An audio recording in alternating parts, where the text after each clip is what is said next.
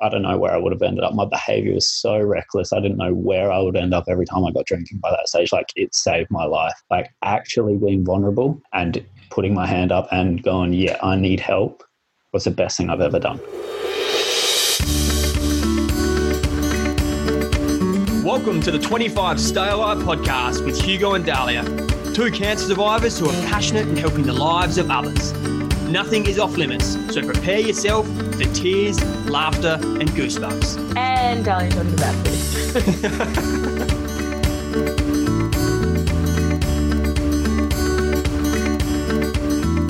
So on today's episode, we sat down with a very, I say, brave young man. His name's Damo, and he's been through alcohol addiction, and he's a recovering alcoholic, and he's got quite a journey. And I think it's very prevalent, this episode, in today's society, especially Australia, talking all things alcohol and how alcohol can seriously impact your life. And you know Damo quite well, Dahlia. Yeah, Damo and Dave grew up together down in McLaren Vale, and so I've known Damo for a little while now. So it's been pretty interesting to see how much he's changed since becoming sober, and it's a pretty big deal for him to share any of this. I don't believe he shared it with many people at all, so he's a bit sort of reserved at the beginning of the episode, but he really makes some fascinating points towards the end there, so he really opens up the more he gets going. Yeah, absolutely. I really got a lot out of it myself, but before we do get into the episode, I do just want to put out there that this episode, although we do talk about some very serious points in regards to alcohol and how dangerous alcohol can be, we're not trying to discourage people from drinking. In fact, Damo himself says, look, it's all about drinking in moderation. And if you don't have a problem, you don't have a problem. Myself, I love to have a glass of wine or two. And by all means, this episode's not designed to make people stop drinking. And we're not trying to be those people to do that. No, absolutely. It's definitely just more about education and just having a bit more of a conversation about it. We're here with Damo. Say hello to everyone, Dame. Hello. How are we all? We've got Damo in today because he has been, how many months, Dame? I think I've just clocked about 16 months sober, so putting in the good work. Nice. Congratulations to you. That must be such an amazing thing to be able to say.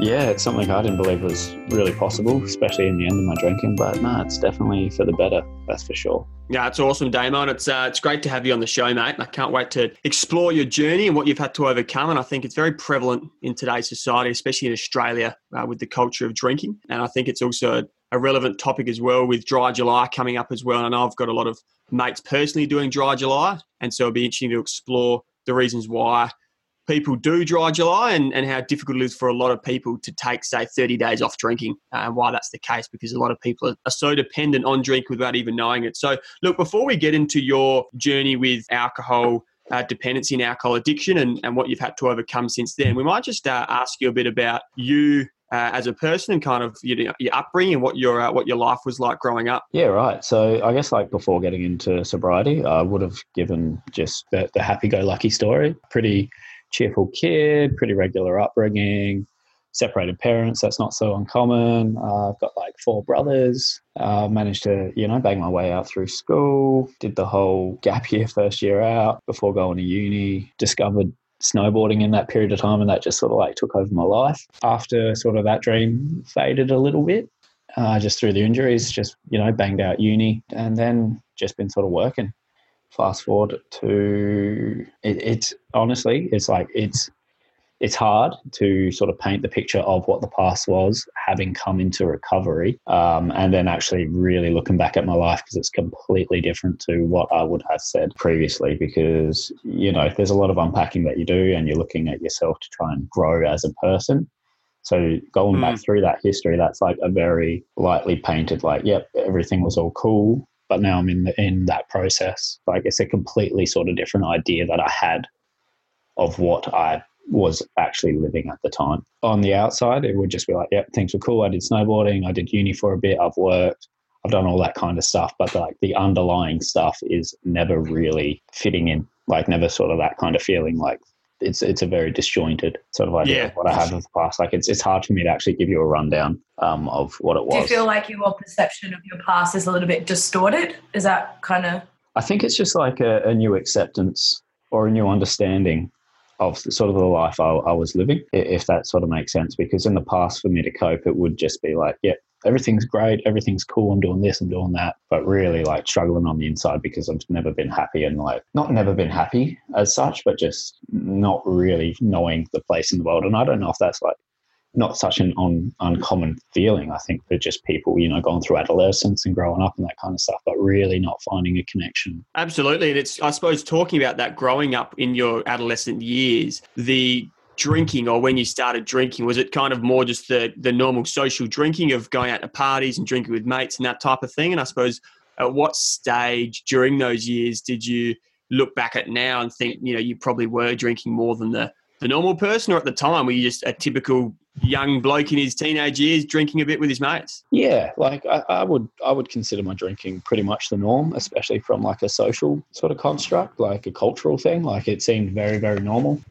Just having drinks on the weekends, you know, especially, you know, when you're first 18, you know, getting loose it's exciting, it's fun, you're finding your independence. So I don't think it started as what I saw as a problem, but it definitely progressed, and that's sort of the slippery slope I found myself on, because if I look back to like my early 20s and it wasn't so problematic, and you know, you'd have a bender here and there, you're like, whoa, got a bit rowdy there, like got a little bit out of control, but it wasn't, you know, sort of hindering my life. I was still holding down jobs and very, very sociable. It was, you know, it was the thing to do. Like, you know, what are you going to do when you hang out with your mates? You're going to have a couple of beers. You go to sport, you're going to have a couple of beers. Like, it's just it's that social lubricant. Like, if you're doing it responsibly, it's an enjoyable time. But I think as it progressed, I was drinking more and more and doing less and less, if that makes sense. Like the magic that I found it was giving me, like, you know, wash away all your worries kind of thing. Like I was becoming more dependent on that to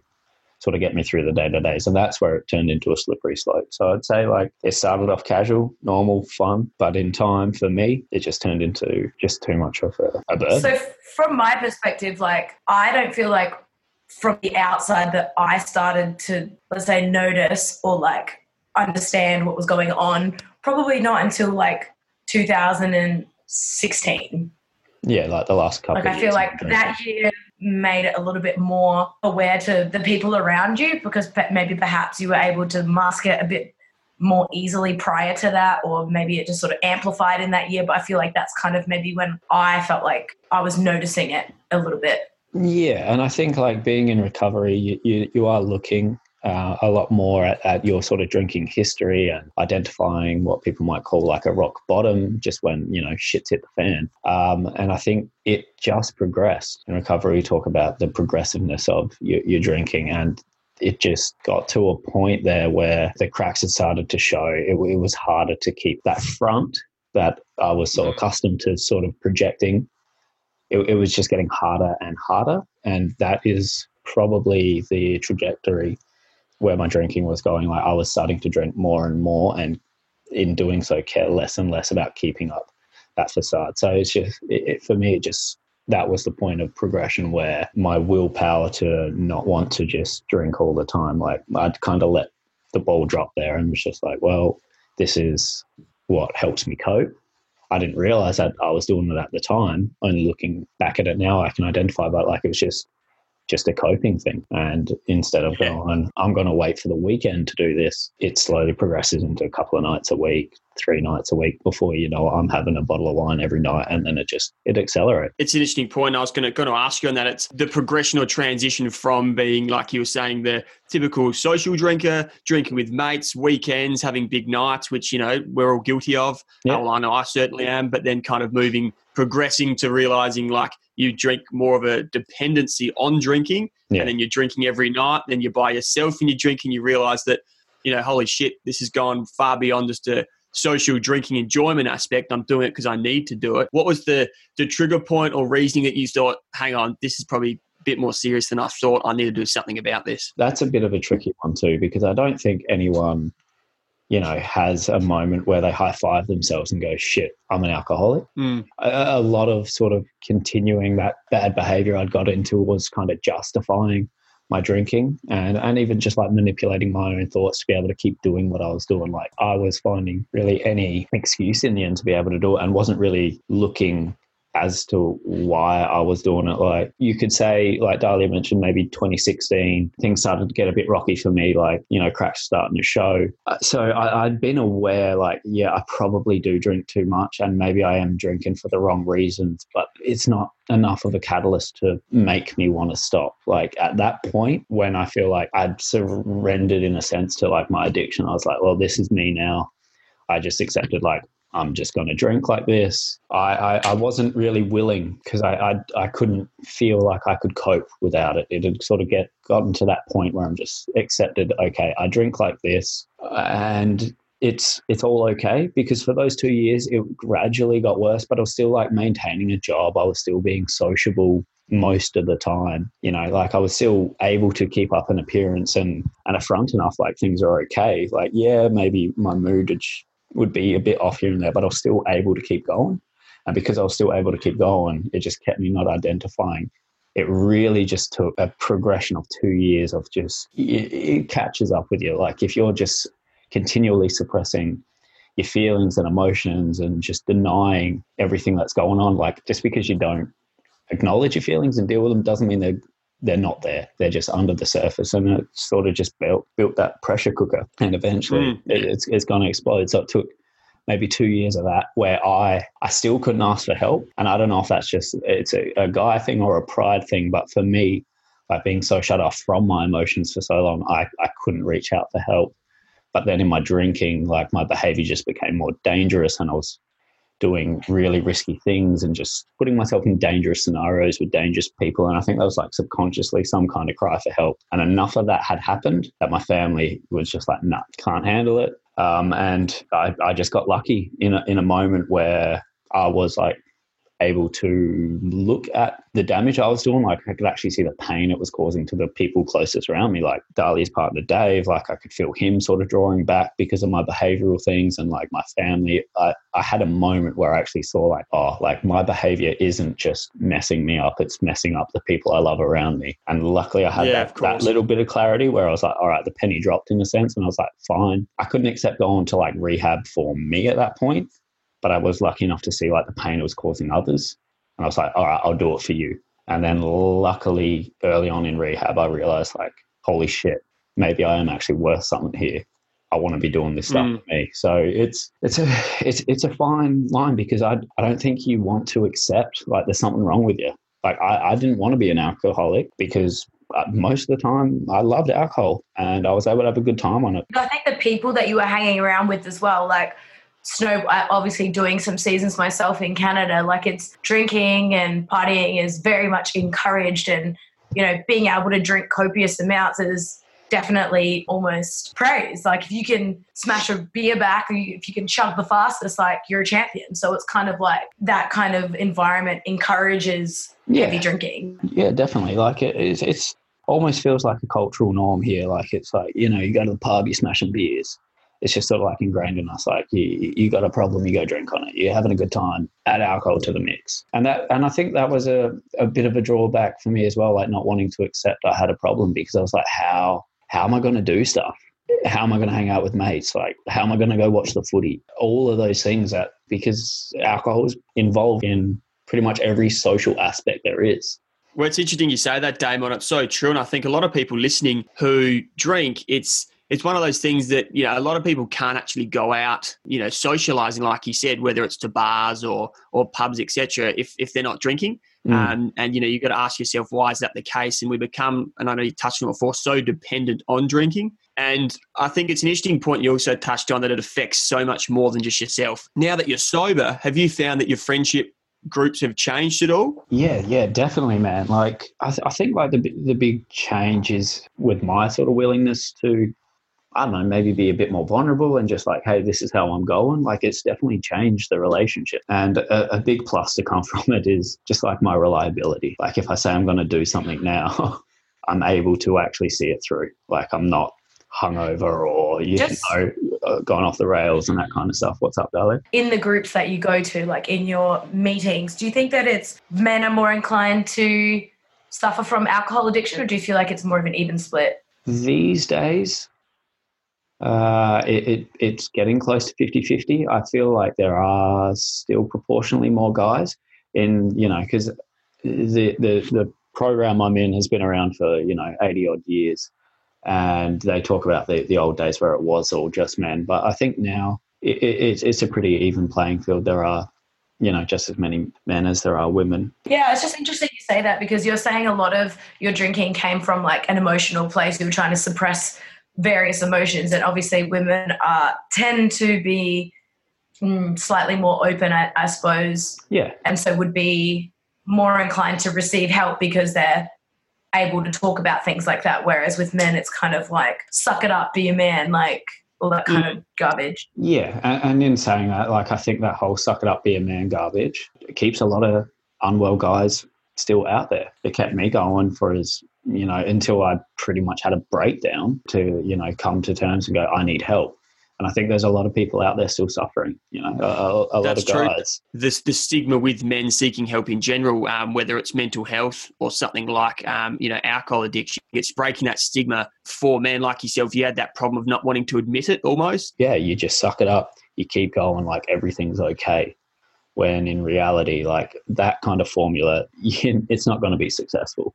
I was touching on before, like suppressing emotions and, smothering them and not accepting them. It doesn't make them go away. They're still there and they're just piling and piling. And at one point you're going to break. And I had that breaking point, and that was the time that I was like, okay, I need help. But I had denied it so much because I was just, I didn't want to let anyone know. How long between like you figuring it out and you actually going to rehab? Like, was that pretty quick? It had to be quick. Luckily, my family was in a position where they could afford to put me into a rehab right away. Like that moment of clarity to be like, all right, I need help. I cannot help myself was so fleeting.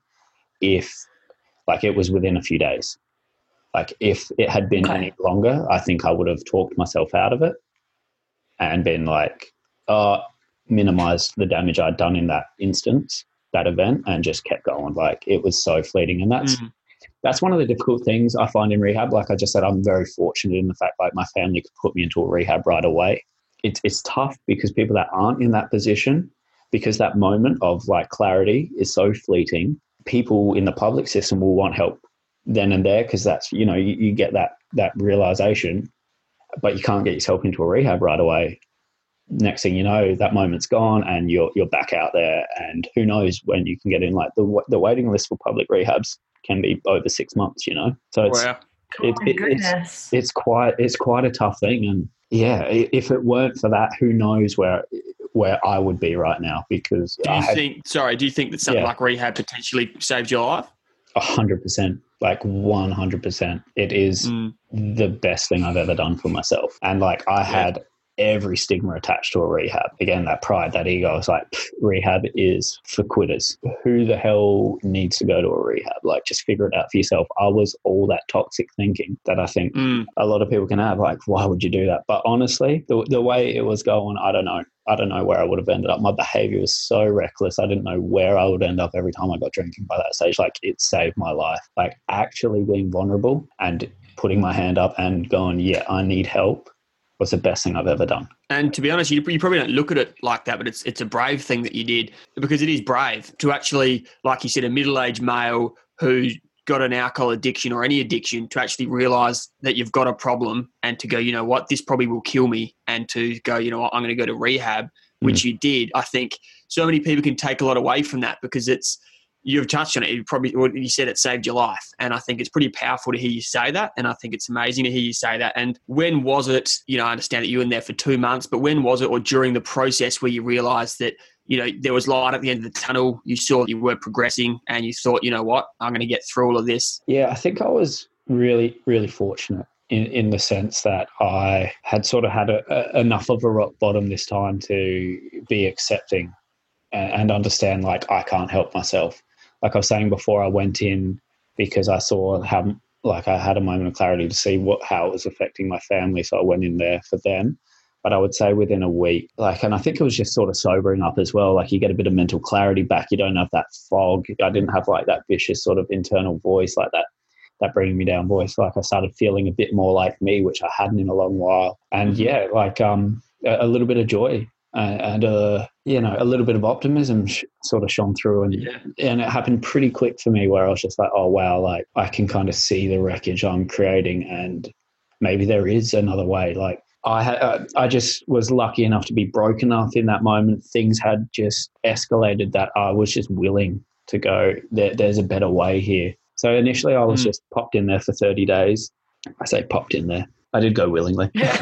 Popped in for 30, and I started to just thaw out and start getting a little more open to, people around me, and even to myself, just getting a bit more honest about like my own feelings, what I had been going through. And 30 days just didn't feel like enough.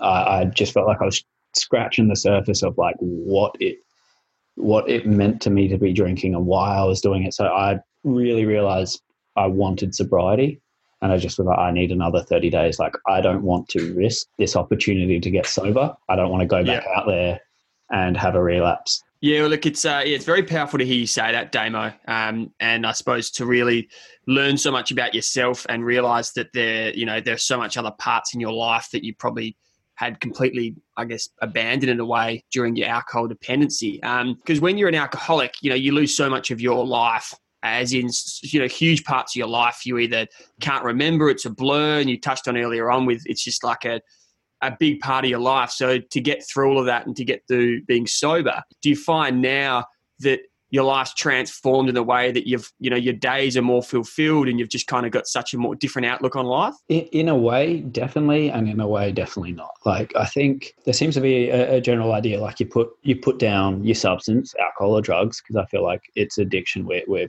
that's what the problem is, whatever you're chucking into yourself. You put that stuff down and, rainbows, unicorns, all that stuff, it's all happy days. And I would love it to be that way, but it's not the case. Like, yes, I see a point to living, definitely, and I am a lot more optimistic for my future. But one of the things when you face recovery, and this is not to put anyone off, but everything that I tried to avoid through drinking, I now have to sort of identify with and deal with. And one thing that is something I'm not accustomed to is that emotions we've been touching on. Now I don't have alcohol to get me through my days, and I am starting to feel again and just work through, things that have maybe been, traumatizing of my past, little bits and pieces. But now I don't have alcohol, so I've got to feel it. Luckily, there are like programs and things that you can do externally out of rehab to help you through that. And without that, I would be lost. So I'm so grateful for that. Like, yes, life is 100 times better, but it's not an easy sort of path, because you got to work through it. There's a lot of growth to be done, and like, it's a very positive thing, because without sort of going through these things, I'm sort of going to be destined to be that same guy. I'm not growing past sort of the pain of my past, in a sense. Like, you got to identify it, you got to work through it, and, be that bigger, better person. So it's hard, but I can see like that light at the end of the tunnel. Like, it will only make me stronger and put me in good stead to be the person that I want to be, It's that path of doing it naturally and actually finding out your wants, what you're passionate about, what you actually enjoy as a person. And it puts you in that good stead. It's not easy, but it's the right path. So yes, life is better. Awesome. But yeah, it's a path. Like, just more tricky. It's a harder life to live almost. Yeah, just because I haven't put down booze doesn't mean everything's perfect. Some people that I've interacted with, like, people that, can drink healthily and that kind of stuff. Like, and I'm all for it. Like, if you can drink and it's not affecting your life, do it. Have a great time. I just know that I can't. But it seems to be people thinking, like a couple of like mates from extended circles, it's almost, I feel like they've got a little bit of a bitterness about it. Like, I'm trying to avoid my past, in a sense, when in actuality, I'm trying to do the complete opposite. I'm trying to own my past, accept my behaviors of the past, and grow past it. Whereas I think people think, people go to rehab and then they don't have to, that wasn't them, that was just them on drugs or alcohol, and they're not being accountable, whereas it's totally the opposite. I think one thing that you said to me offline that really stood out just in the conversation we had before we started recording is that most people in particular situations think that they're the exception, that they're the special one, that they're, I am in control of this, or, I could have just one drink because, I'm smarter than everyone else, or I feel like I have a upper hand. Like, I think that really resonated with me, is that everyone sort of feels like they're the exception to the rule. Yeah, we talk about that in recovery being terminal uniqueness. People going, oh, yeah, that's happened to you, but that'll never happen to me. Like, I am the exception. Like, I can do this differently. And that's not like a poor character trait. I think it's just what a lot of people have. We're all trying to make sense of. People feel that way about sickness as well. Like, oh, I'm not going to do any test, or it's never going to happen to me. But or like losing a loved one in a tragic accident. Like, oh, that's what people are always saying. I thought this could never happen to me in whatever situation. But we're all just humans, and I think we're all just trying to, make sense of our own existences in the world. And, we can only see the world through our perception, through our eyes. And it is unique to yourself. So you've got a right to kind of feel unique, but it kind of is a guise for some people. I knew it was for me. Like, I thought I was the exception and I could do whatever I wanted to do and not be accountable for it. But yeah, it's a good point. And I think you touched on that, Damo, with the whole, if some people can enjoy alcohol and drink in moderation and have a few drinks and have a couple of wines, then look, that's great. But you identified to yourself that you simply couldn't do it. And I suppose, I don't know if you call that a genetic disposition to alcoholism or whatever you want to call it, but the fact is that you couldn't go from drinking that you do to become a social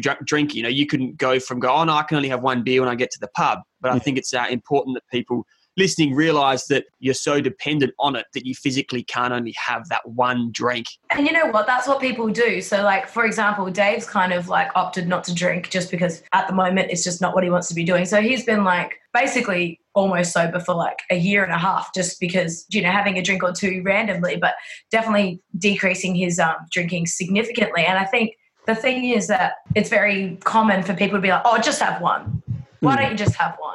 And if you're saying that to the wrong kind of person with that kind of addictive behavior, maybe they've said to themselves, look, I'm not going to have any alcohol tonight. But then there's a group of people being like, oh, just have one. It's like you have to have a concrete excuse not to have one. Yeah. Almost like that's what I've observed, at least from Dave's perspective, like being there with him. People just don't really understand why he just doesn't want one. Yeah, and I think that just comes from just the culture. It's just a very sociable thing to do, and people, might want to have a few drinks, and then if someone says, no, I don't want to have them, it makes them uncomfortable, like, well, but I want to have one, so enable me. But like, again, if you are doing it responsibly, you're having a few drinks, you get a bit tipsy, you're like, hey, cool, you're going to bed before 5 a.m, you're not calling in sick the next day to work because you've been on the piss all night. Like, simple sentence. If it's not a problem, it's not a problem. If you are thinking your drinking's problematic, maybe look into it a little bit more. But if everything's cool, go. Like, enjoy your drink. Like, if I could do it responsibly, I would love to be able to do it. But it just came to a head that when I have a drink, I crave another drink. And then by the time maybe the fifth hits, everything's off the cards. I have got it in me. I've got that buzz going, and I just want to keep chasing that warm and fuzzy feeling that it was giving me. And that's, the different playing field. A lot of my mates, like you're saying, Davo, he can opt just to not have a drink for a year and a half. He's not an alcoholic. For me, like, it's a daily reprieve. Like, it's hard for me because I conditionally want, like you were saying before, like going to rehab, when did you choose you don't want to drink? It's not that easy, because a part of me, because it was a coping mechanism, it made me feel like I had like comfort in the world. There's still a part of me that still wants it, which is ridiculous, because you're like, you've gone to rehab, you've done your 60 days, you haven't had a drink. I think I'm 16 months up now. It doesn't mean like I'm cured from this. Like, I still want it, but not enough. Like, now I can see there's a better way, like we were talking before. And the better way for me is to be completely sober. Yeah, that's very, very true. I'd be interested to ask your thoughts, Damo, because you probably, I don't know, you might have learned or know a lot more about this than I do, but the different types of alcoholics, I suppose. My idea of an alcoholic was that cliche. It's the homeless dude in the park, brown paper bag, soiling himself. Yeah. That's an alcoholic in my mind. In my mind, I still got a job. I'm still doing, things to justify that I'm okay because I'm doing these kind of things. So I think it's, when it becomes that problematic that you are thinking maybe you've got a problem, that's where you can identify. Like I go to like an outside sort of meeting group for this kind of stuff. Honestly, it can be kind of conflicting for me at times because I can hear war stories, like horrible things that people have done, but now they're living a better life and they're making amends and they're on that healthier path. But you'll hear the differences. You're like, well, man, no, I never did that. Like, am I an alcoholic? Do you think you mentioned to me that, sorry to interrupt, but you mentioned to me that you felt like your alcoholism was situational, like it was your environment. Is there another type of addiction? So I think what you're trying to go through there is like some people feel like alcoholism or addiction, because, I don't think the problem is alcohol, it's substance abuse. So if you're an addict through drugs or alcohol, the problem is you're an addict. Some people believe it's hereditary, like it's passed on through genes. Some science will suggest that for sure. But for me, like where I can find a difference, and it's something that I've got to like not latch onto, is nobody in my family drinks like I do. My mum doesn't drink alcohol at all. My brothers can drink responsibly. Recently found out my father has no problems with alcohol or that kind of stuff. So I think mine is just environmental, just things that I'm looking back through my sort of childhood, my history, that kind of stuff. Like there's things that I think it's just a condition. It was a way of me coping. On that, Damo, mate, you mentioned the addiction in general with other drugs. Yeah. Did you have any other addictions with or dependencies of other drugs? I never really viewed this until I got into recovery. Like I had a huge dependence on weed before I had a huge dependence on alcoholism. Like in my early 20s, I think it's just that addictive nature inside of me. Like, what about smoking in general? Like just tobacco smoking. Have you ever been a smoker? Yeah. I'm still actually a smoker. Because it's interesting. It's interesting you say that because I've a few people I've spoken to or know of who have had a few issues with alcohol, for example. I find that a lot of them do continue with cigarette smoking, almost like that's kind of their, call it a release or whatever when they don't need to drink. Have you found you've increased your smoking since giving up alcohol? Yeah, honestly, for sure.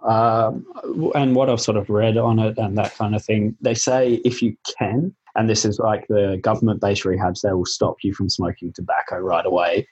I would have found that too harsh, but the good thing about doing it then is because I now only have smoking, I feel like it's the only vice I'm allowed to have. So stopping seems, I think considerably more difficult because it's like my one little outlet, even though I know the dangers, I know how bad it is for me, but it's that conflicting thing. I've had so much. A lot of people have that. Yeah.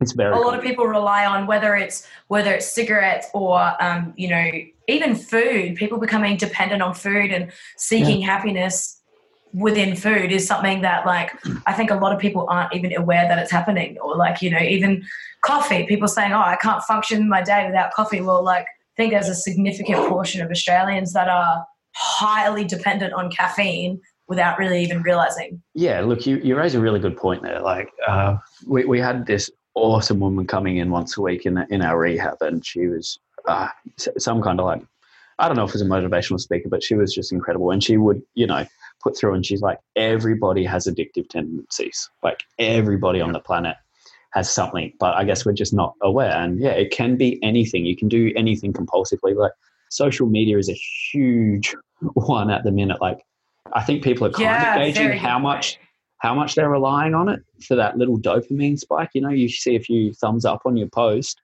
that's releasing a little chemical in your brain going, oh, that's a reward. And you start going down that rabbit hole. I'm not saying jump off social media today or anything like that, but it's just we as people do have our vices. We have our little outlets because a part of our brain is seeking gratification because that's what gets us feeling good and that's what keeps us going. Like it's part of our motivational process. Yeah, it's a good point you mentioned there, Damo, about addiction, because I think a lot of people picture the word addiction, automatically, think about an alcoholic or someone who's addicted to drugs or someone who's addicted to gambling. But I think it's a lot further than that. And like you're saying, the motivational speaker that came in when you were in rehab to talk about addiction, everyone's got some sort of addiction. And, I think, to be honest, like myself, I think I'm definitely, guilty of the social media thing you touched on. You kind of have that, 100%. always going into how many likes I get for that post. I mean, it's like, kind of like, why does that matter? But I feel like it's definitely a big issue. But it's interesting. And I know Russell Brand, I don't know if you've read that book from Russell Brand. He's got the book called Recovery, Freedom from Our Addictions. And he basically talks about exactly that, how everyone has got an addiction, whether it's shopping, online shopping, whether it's, social media. Like you said, everyone's got an addiction of some sort. And I guess some are more detrimental to your health than others. Yeah, well, like I'm looking at my cigarette pouch at the minute and I can see a dude with a tumour the size of his entire tongue in his mouth. So I know it's not the best thing for me to be doing tonight. But here's an interesting one, though, that I think it's a good point you mentioned that with the old mate on your cigarette packet with a tumour. I suppose the initiatives in place for something like smoking, obviously smoking is the number one, or lung cancer the number one cause of death for cancers. It's clearly prevalent, kills a lot of people, but so too does alcohol. Alcohol-related deaths, whether it's alcohol itself, whether it's alcohol-related, domestic violence, whether it's drink drivings, whether it's alcohol results into other health concerns. But do you find it interesting when, for example, there is so much on cigarette packets and in media and everything about how bad smoking is, and then there's so much about how bad marijuana is and it's illegal. If you get caught with a bit of cocaine, you bloody can get locked up, that type of stuff. But for some reason, you look on our TVs and the Australian cricket team's got alcohol sponsors, and you look on your ads and 2-for-1 drinks and this, that, and the other, and happy hours at pubs. Like, why is it that all these other drugs like cigarettes and illicit drugs are so frowned upon, yet something like alcohol is almost just accepted in Australia as a thing that we do? Yeah, dude. And it's like accepted a lot in Western culture. It's sexy. Like alcohol is just, alcohol is sexy. He's absolutely fucking right. As this thing. It's marketed beautifully. Like, and if done responsibly, honestly, like that social lubricant. You get a little more calm and you want to enjoy yourself and you're able to have a good time. Like, if done responsibly, it's quite nice. It's just how damaging it really can be. And you touched on there, like the related deaths, whether it is just, your body shutting down from over drinking, but there's a lot of stuff that comes with it. Like, the drink driving offences and the domestic violence, all of those, and suicide, man. Like, unfortunately, like in recovery, I'm exposed to a lot more of the darker side of drinking, and I've known only in a short amount of time, like a few people that have ended their lives because they can't give up drinking. I think I just want to make it really clear to everybody that is listening that we aren't here on an alcohol crusade. We're not here to say never drink alcohol again. Alcohol damages lives. Like Damo said, it can be something very enjoyable. There's something special about sitting down with the people that you care about and, having a glass of wine with a home-cooked meal, or,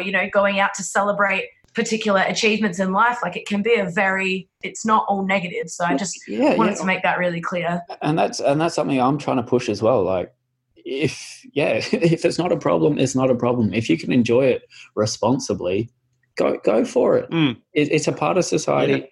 But it is interesting that, tobacco products, you get all these warnings, and all we get at the end of an alcohol ad, if anything, I don't think, but there's the little thumbs up, enjoy responsibly. Drink responsibly, drink responsibly. And then and it's similar to gambling, like gambling is so addictive for some people, and all it is that quick little thing. If you're gambling, call this number, and you're like, what?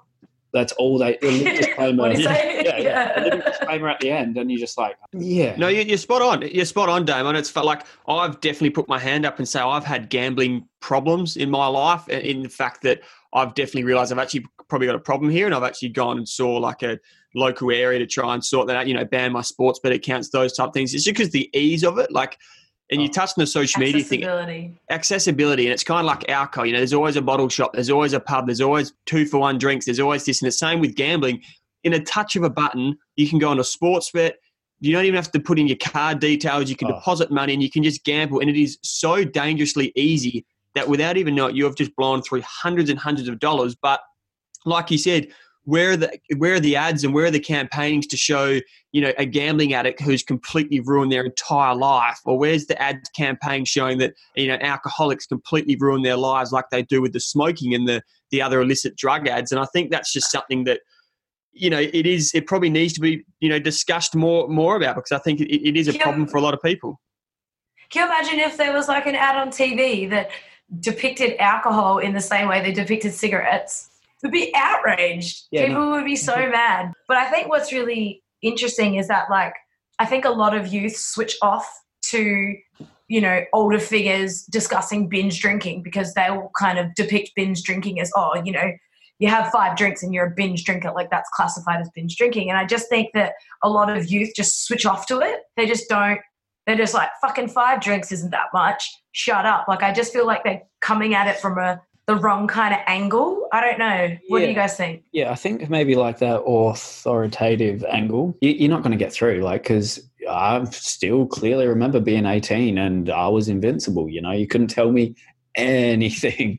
Like, you feel almost immortal at that age, and like you've got someone older telling you what to do, and you're like, no, man, that ain't me. We touch on that, touch a lot in this podcast, is that exact mindset of youth or younger demographics who do think they're invincible and they can't get cancer, you know, they'll never fall down that slippery slope with being, you know, alcoholism, and this type of mentality, which we got to change that conversation. And this is why we think this episode is very prevalent, Damo, is that I think it is an issue more so than people probably admit. Want to believe. Want to believe. And I think it's important to hear someone like your story to go, you know what, here's just your everyday, real, normal Aussie bloke who drank socially with his mates, who went out to town, who loved to dabble in, you know, X, Y, and Z and just have a good time with the lads. And then you get to the point that you go, you know what, it's affecting my life to the point that it probably would have killed you. And I think it's a very powerful thing to say that. And I think on that, if there are people listening out there who might think they have a problem, but they might not want to admit it, and a few things that you've spoken about's kind of hit home a little bit, what do you say to people listening that, I suppose, some advice or takeaways for them who, you know what, they might have a problem, they might not admit it yet, but what are some takeaways from your side of things that could maybe help them? Yeah, I think being willing to stick your hand up and ask for help is the big one. I know there's it feels like there's a bit of shame in doing so. I know it was really, really hard for me. I didn't want anyone to see the pain I was in and that kind of stuff, and that held me up for a few years. So it's about sort of letting someone know, and if you don't have anyone around you that you can trust, like there is, you know, Lifeline and Beyond Blue, there are services out there. And I say that almost hypocritically because I didn't call those things. I knew they existed, but for me, my pride was in the way so much that I was like, no, I'm doing this on my own.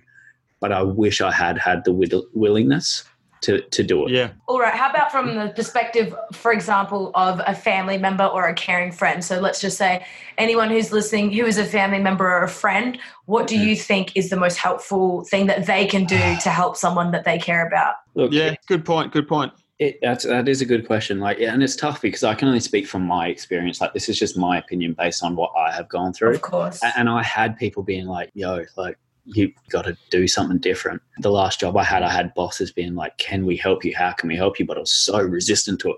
Anyone trying to get close to me, I just push them further away. Like, no, I'm fine. So I think instead of kind of giving your opinion to try and help someone, maybe just try and listen if they're willing. Like, can you tell me what is going on? Is there anything I can be doing to help? And if you're sort of coming in on a semi like judgmental approach, like, or authoritative approach, like, you need to be doing this, stop doing that, like, you're just going to be met with resistance, I feel. So I know it's hard because, you know, this person could be being really destructive to themselves and towards you, and that patience might be really hard to find, but it's a hard one to navigate. It's very personal. You've got to understand, because like, I think at one point I told Dave I'm not doing too well, but then my pride got in the way, and the very next day I'd like believed it out of existence. Like, I was like, no, that never happened. I've never, you know, like, so it's hard. I suppose I just want to ask you as well, Damo, compared to where you were at your darkest times, and you touched briefly on, I think it's important to touch on the mental health side.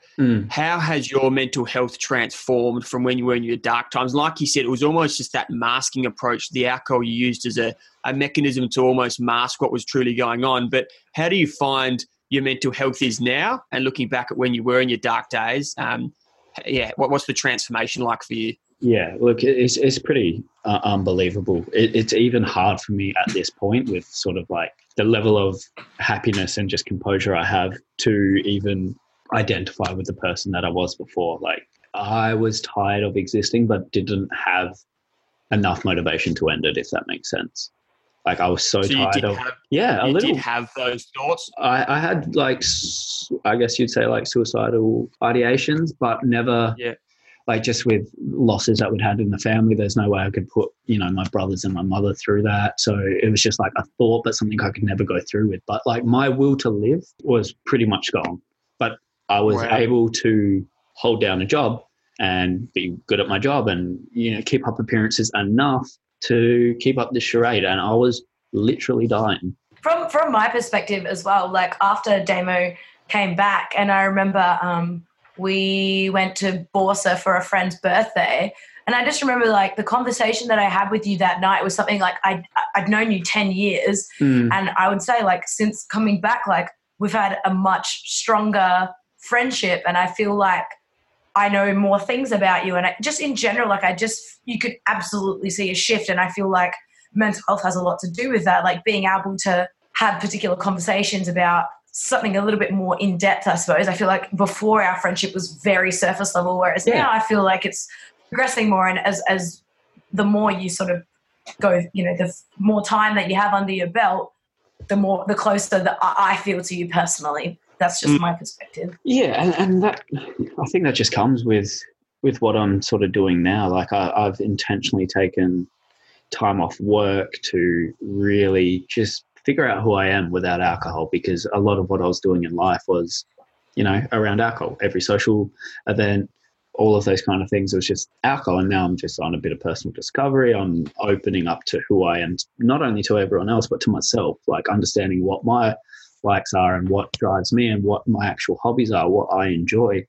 And because I am more open, you get past that almost front, that superficial small talk and even though like Dahlia, like you're one of my best mates partners, like, and we spend a lot of time together, hours of conversation. Like for me, I could never really let anyone in, because I think a part of me, I didn't even want to know what was going on with me because it's too painful. Like I didn't want to identify with what was going on inside, because I wanted it to all be glitz and glamour. I wanted to produce this front that everything was all right. Yes, fun Damo who's like, and initially when we met, it was pretty fun, but then it definitely deteriorated, and now I feel like we're on this upward trajectory now of like the time that we spend together is much more of a quality time rather than this like much more superficial fulfilling relationship. Yes. So, I love that. And on that, I suppose, Damo, with that, you seem like you've come a long way, which is amazing. And I suppose Dahlia, who's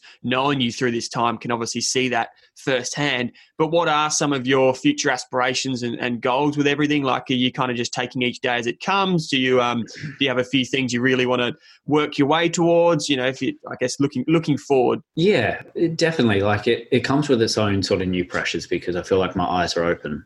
I've been given this second chance at life, and I can take it seriously, and I can be a bit more emotionally aware and know the things I want. But then it sort of comes with its own pressures. Like, yes, it's, my second chance, and what I want to do, I want it to be, great now, because I feel like, almost reborn in a sense, as cheesy as that sounds. Yeah. What's that quote? You have two, what is it? You have two lives. Hey? Oh, what is that? And then it's like you have two lives. Usually, Dahlia, when you're leading with something and you need the quote, kind of go, what's that quote when you got two lives? It's like, get rich or die trying. I need Dave for, because I'm like,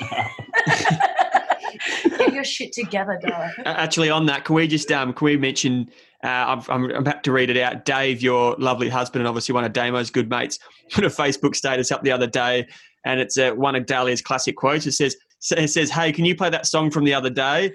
That has the intro like another song, and I was like, oh yeah, but it was a different one. Yes, right, Dahlia. He enables my behaviour, right? Because he answered it, okay. And he figures out what I'm saying. I speak in code, and he cracks it. Yes, but Damo and I aren't Dave. So when you said, "Hey guys, do you know that quote that it's to do with two lives?" and yeah, no. Wait. I feel like maybe Willie posted it. Yeah, I reckon he did. Hold on. I've got it. Right, here we go. We each have two lives. Okay, ready?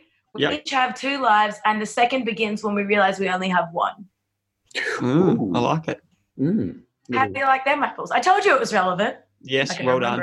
Yeah. Well done.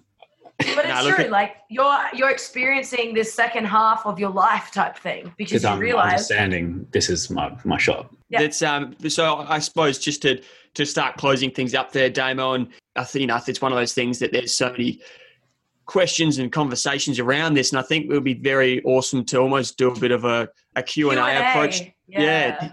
Great minds think alike, Dahlia. But yeah, a bit of a Q&A just because I know I've got heaps of questions and all that type of stuff. But I suppose you hit the nail on the head before, though, when you said that just because you're now been sober for 18 months and, you've got this new chapter in your life and this new lease on life, really, people expect that oh, well, that's awesome, but you're still going to have some bumps along the way. You're still going to have some down days. You're still going to have some struggles. And I think it's important to realize that. And it's no different to a cancer patient. People think just because you're all clear cancer-wise, life, you got to be happy all the time and life's fantastic. But it's like, hang on a second.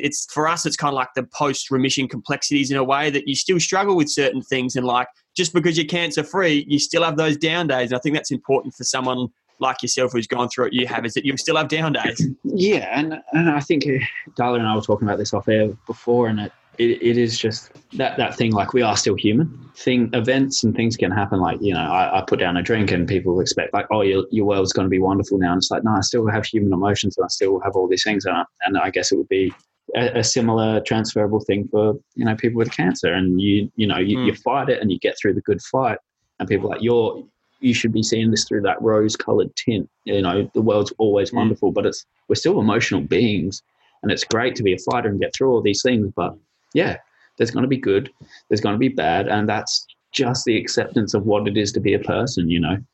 Nothing is perfect. Like nothing is perfect. And one thing that I'm trying to get a hold of is like, I'm practicing being a better person, but I'm not practicing to be perfect.